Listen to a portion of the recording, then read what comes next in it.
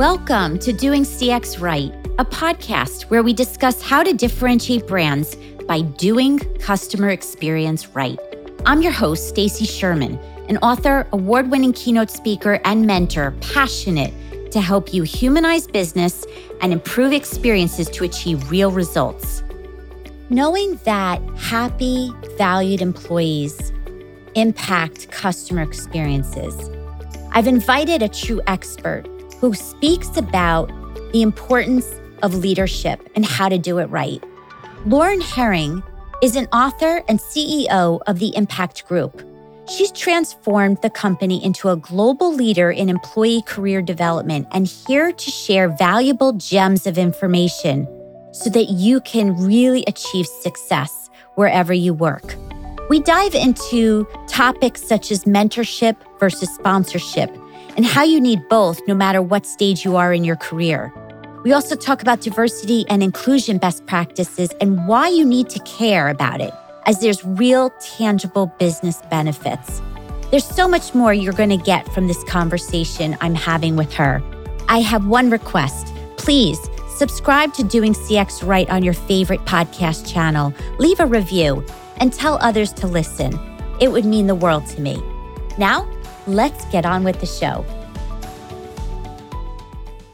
Hello, Lauren Herring. Welcome to the Doing CX Right show. Hi, Stacy. Thanks so much for having me.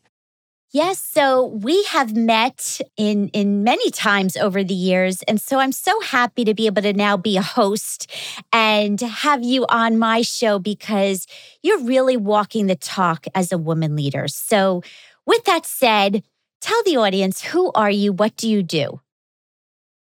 Hi, well, thanks again for having me. And I am just passionate about leadership in general, and in particular about getting more women in leadership. And how that relates to me and what I do is I am CEO of Impact Group, and we help companies win by getting the most out of their teams. And we do that primarily through career and leadership coaching.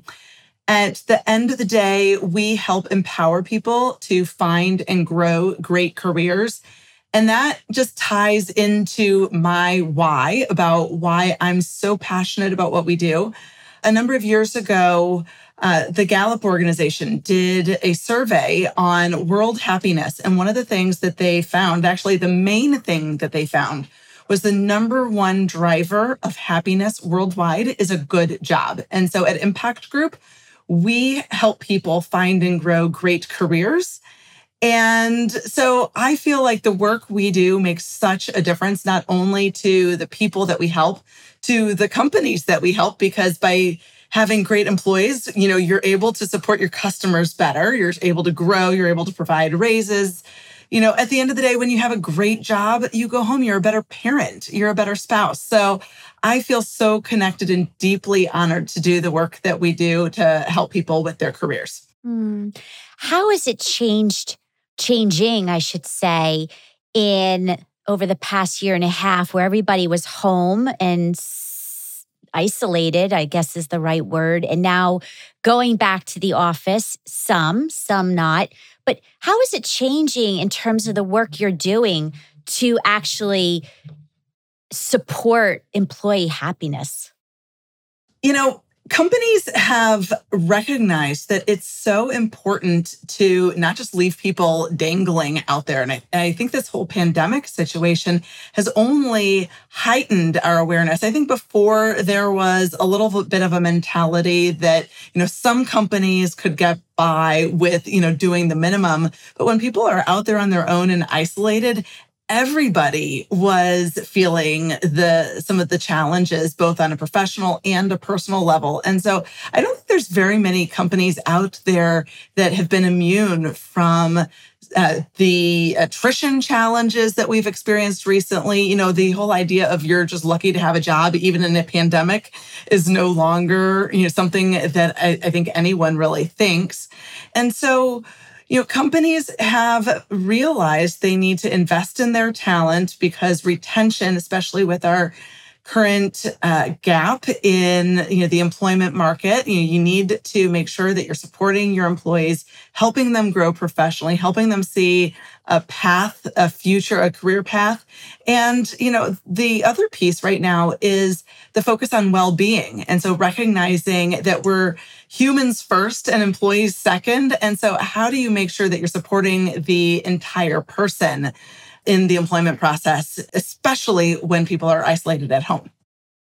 Yes. Now, I believe, especially with customer experience and employee experience, we obviously need to rely on the brands, the leaders, but we also have to own our own experience as well.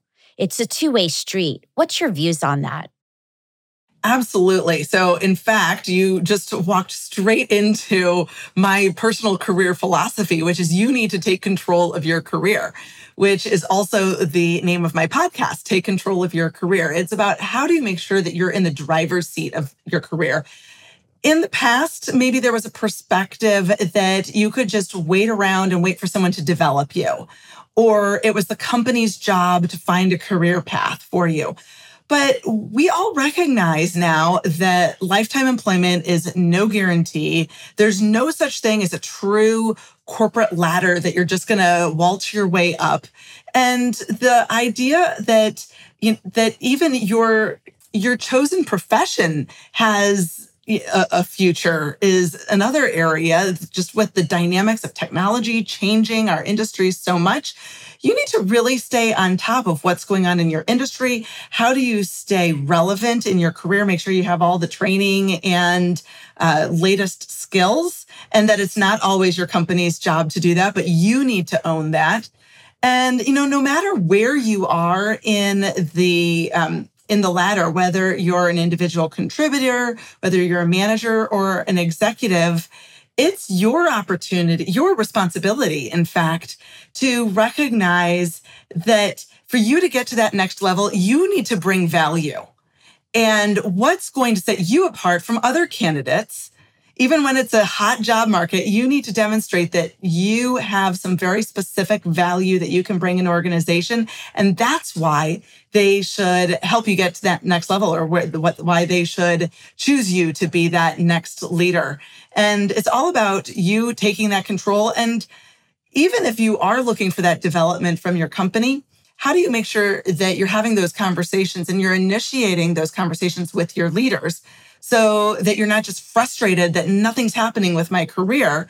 Take that, own it, and say, here's what I want out of my career. Is that something that you see possible here? How can we make that happen?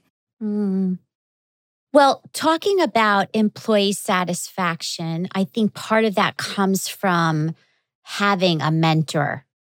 Now, I'll speak for myself.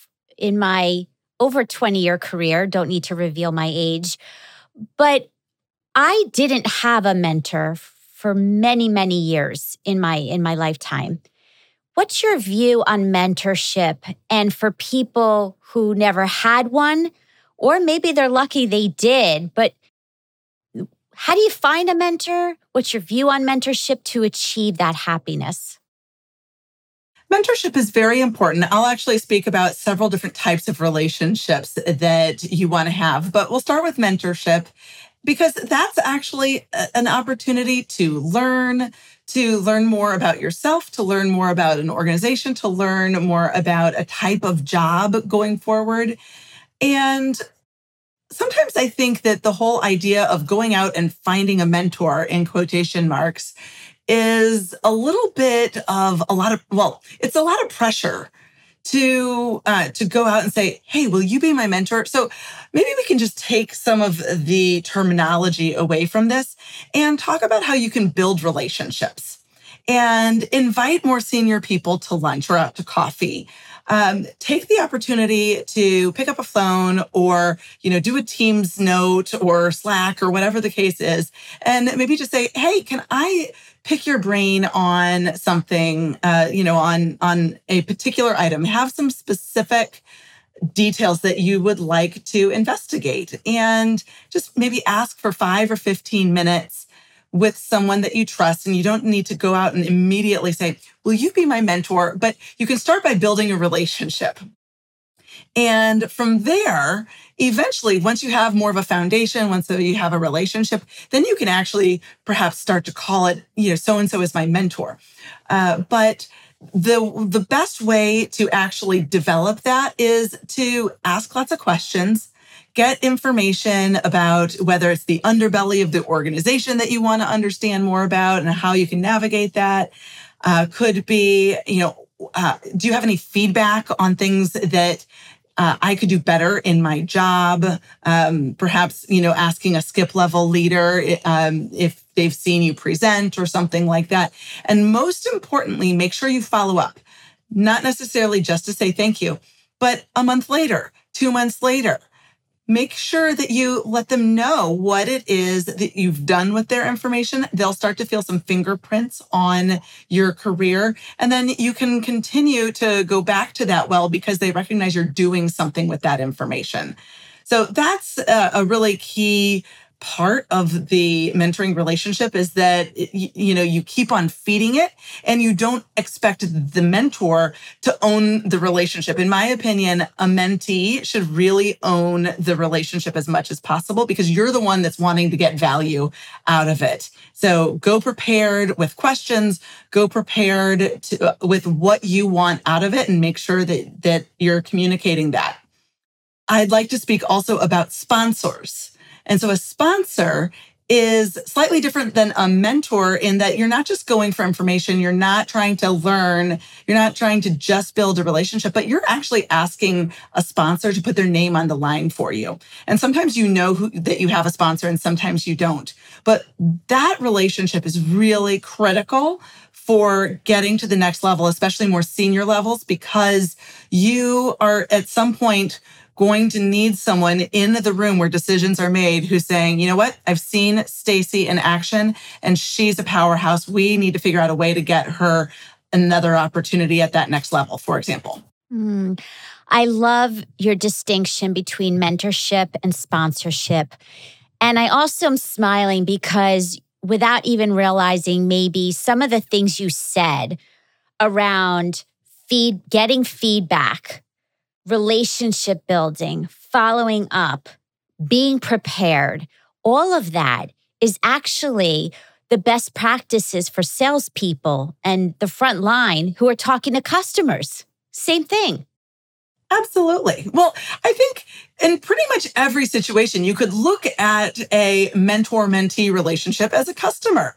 In many ways, if you want a mentor, you need to convince them that spending their time and their social capital is worth it, which is a sales transaction in some form or another. Yes. So I was definitely jumping out of my skin as you're describing it because I'm like, yes, that's what we need the world doing. That's humanizing business and it applies to everything we do. So great examples. I want to dive into leadership and particularly diversity and inclusion. It's a hot topic and it's not cliche. It's so important. What's your view on diversity, inclusion, and women leadership? And why should leaders, companies of all sizes care about it?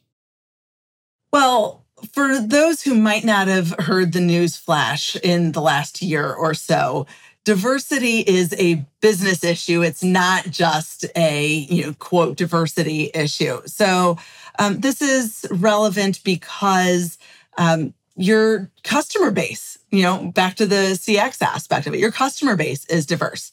And so do you want to have people making decisions that understand the complexities of all the various aspects of your customers? So that's just table stakes, honestly, with where we are.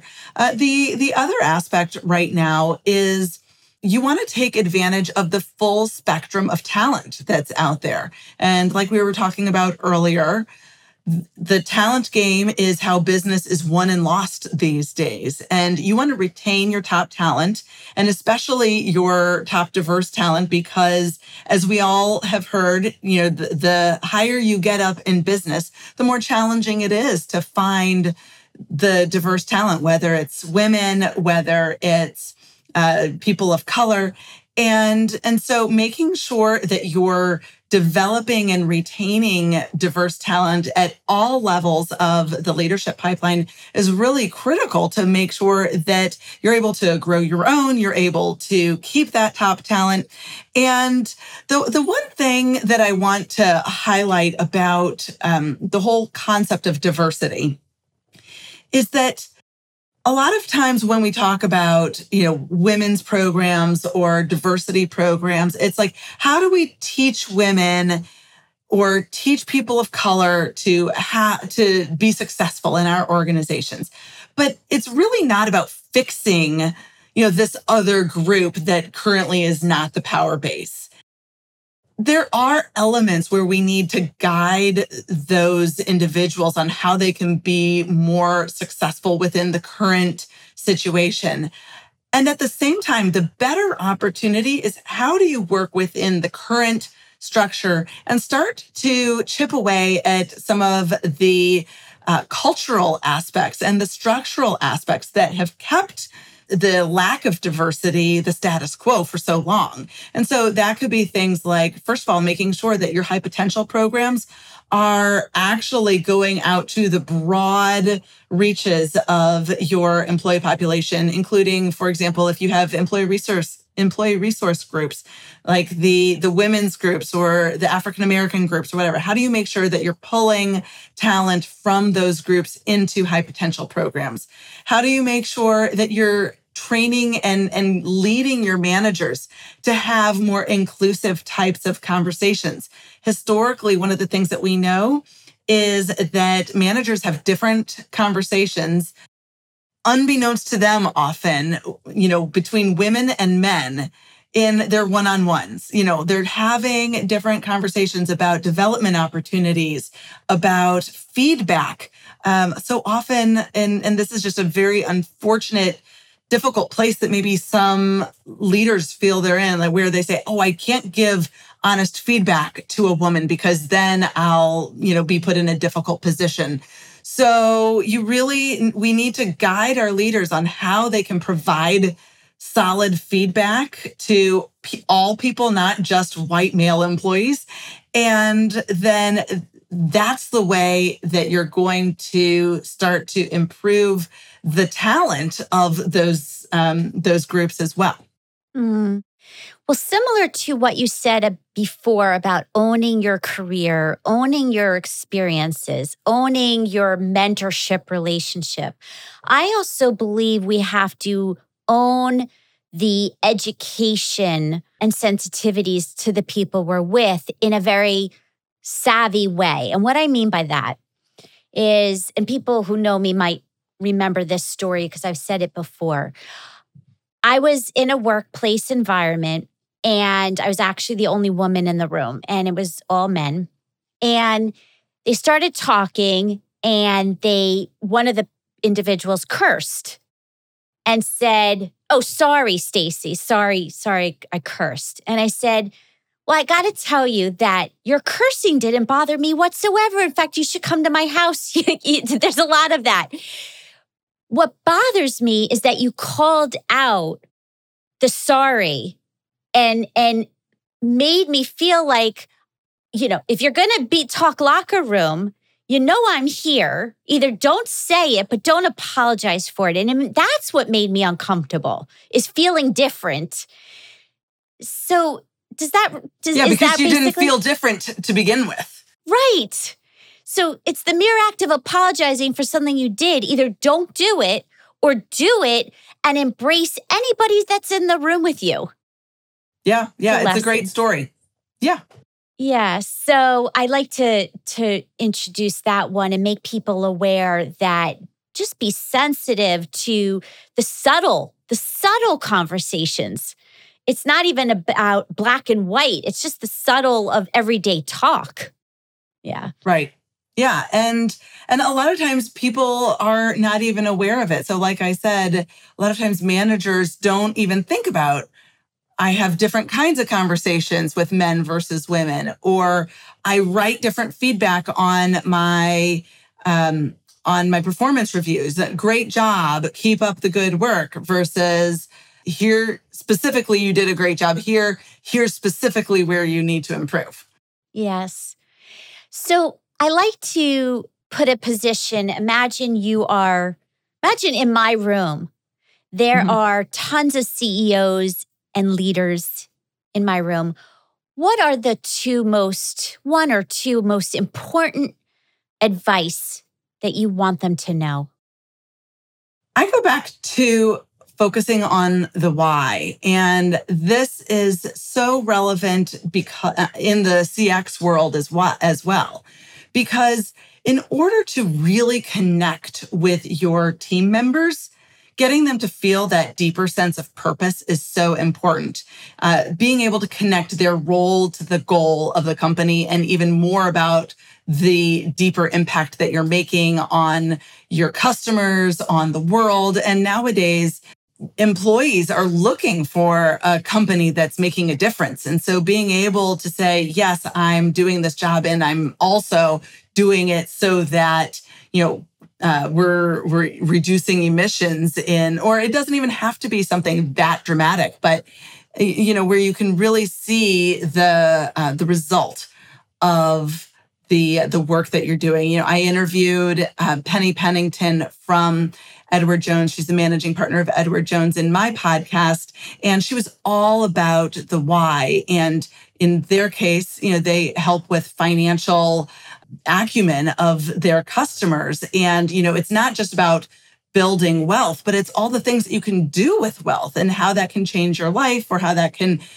put your kids through college and that kind of thing. So, being able to support people to understand, hey, yeah, I'm not just filling out this form, but, I'm helping people send their kids to college. That's a pretty different approach from the employee experience. And, customers are looking for the same thing. They want a company that matters and that's doing that deeper level of work. I love that. And I also admire that you own a company, you're a mom, and you are walking that talk of leading and also being customer centric in order to even keep growing your own business. Any advice for small businesses? Because a lot of times people think CX and employee experience, what we're talking about, is really for the big companies, but it's not. It's small too, and mid-size. Yeah, absolutely. So we would be considered a small business, and we work with Fortune 500s. In fact, we have a client list of over 200 Fortune 500 companies, but we still are small and mighty. And we absolutely look at things from the customer experience, and actually recently went through a design thinking process for some product development. And we actually, brought in users of our programs. We brought in people that didn't use our programs to understand the experience of job search, without help. And really understanding, what are people going through in that process? And, every time that we start to get inside out thinking, we actually had someone on our team who was raising their hand saying, hold on, guys, what does the customer need here? And you don't always need to have like a big fancy consultant even helping with this. It's about how do you make sure, if nothing else, that you have a truth sayer in the group saying, hold on, what's the customer need here? Why would the customer want this? And, that was the process that we went through recently. And it was so powerful because, when we're in our everyday world of getting business done, it's so easy to just be thinking about what we know and how we go about things. And making sure that you have some people, a regular check to say, what does the customer really need here? It's so valuable. And that's where everything has to come from. Yeah, let me repeat that. Outside in. Outside in, meaning bringing the customer or the prospect to the table as you're designing, as you're co-creating, do it with them. And that's how magic happens. That's what doing CX right really means. Yeah, I love that. You said that well. So my last question, I ask this of everybody because it's just an inspirational moment I like to end with. If you could go back in time to your younger self, let's say 20-year-old Lauren, based on what you know now, what would you tell the younger Lauren that you didn't know then? I would encourage her to ask more questions and listen more, which actually goes straight back to doing CX right. I took over a significant amount of leadership position as CEO in my late 20s. I hadn't even hit 30 yet, and I became CEO of Impact Group. And I had also just finished an MBA. And so I honestly, I look back and I think because of my age, because I was young, I tried to make it seem like I had all the answers and I knew what I was doing because I didn't want people to question me. And so I went out there and I started doing and a lot of inside out thinking. And what I've learned over time is asking more questions, getting more insight from the team, pulling in the broader knowledge of customers, the team, so many different perspectives. It will improve the business experience, the output. It'll improve the relationships. It will improve the relationships with your customers in the end. And overall, it's going to make, because the relationships will be better, it's going to make doing business more fun as well. Well, you really intuitively got it at such a young age before even CX was a term. And that's really tells a lot about you and your intuition and your gut, and wonderful that you followed it, because at 20, that doesn't always happen. Well, I think that's part of the challenge is that I tried to make sure everybody knew how smart I was for a while. And I've over time corrected that. But, that's what I would tell my younger self. I love that. And I would also say from my own experience at 20 years old, sometimes you also have to fake it till you make it, because I was thrown into a job. It was at AT&T. And I was in a position of selling to really high-level people. I wasn't technical. I didn't really know what I was selling at the time. And I just had to fake it till I made it and gain the strength, gain the confidence. So I think it's both the intuition and the listening and everything you described, but also having faith that it's going to be okay. What you just told, that story you just told actually reminds me of another story, if I can finish on this one. Again, like I said, I took on a leadership role at a young age, and I knew that I would go gray early because my mom did, and I had started to get little grays here and there. And I remember thinking, I can't wait to go gray because then people will take me seriously. I'll look older because I've always looked younger. And I hit about 30 and I was like, oh, this is not going to work. And so I also, around that same time, came to the realization that whether people take you seriously or not, has nothing to do with the color of your hair. And it has everything to do with what's going on inside of you. And gravitas, executive presence, confidence, that comes from the inside. And having that fake it till you make it mentality, even when you're not necessarily feeling as confident as you might otherwise, you're right. It is finding that blend of vulnerability and confidence that is the trick of leadership. I love this. And what a great way to end. Such good inspirational thoughts and advice. So thank you, Lauren. Now, people are going to want to find you. Where is the best place if they want to reach out? Well, you can find me on LinkedIn. And so again, that's Lauren Herring. You can also go to earnyourworthcareers.com. And that's where you can learn about some of our career and leadership coaching offerings. And then you can always go to Amazon, or I think you mentioned that you'll have a link on the podcast as well, to find my book, Take Control of Your Job Search. Wonderful. Well, thank you so much for being here today and all the wonderful wisdom and gems that you shared. Thank you so much, Stacey. Thank you so much for joining today. I hope you will apply the lessons shared and also requesting if you would leave a review on Apple, it would mean a lot. Head over to doingcxright.com to learn more ways to connect with me and improve your CX. Until next time, I'm Stacey Sherman, Doing CX Right.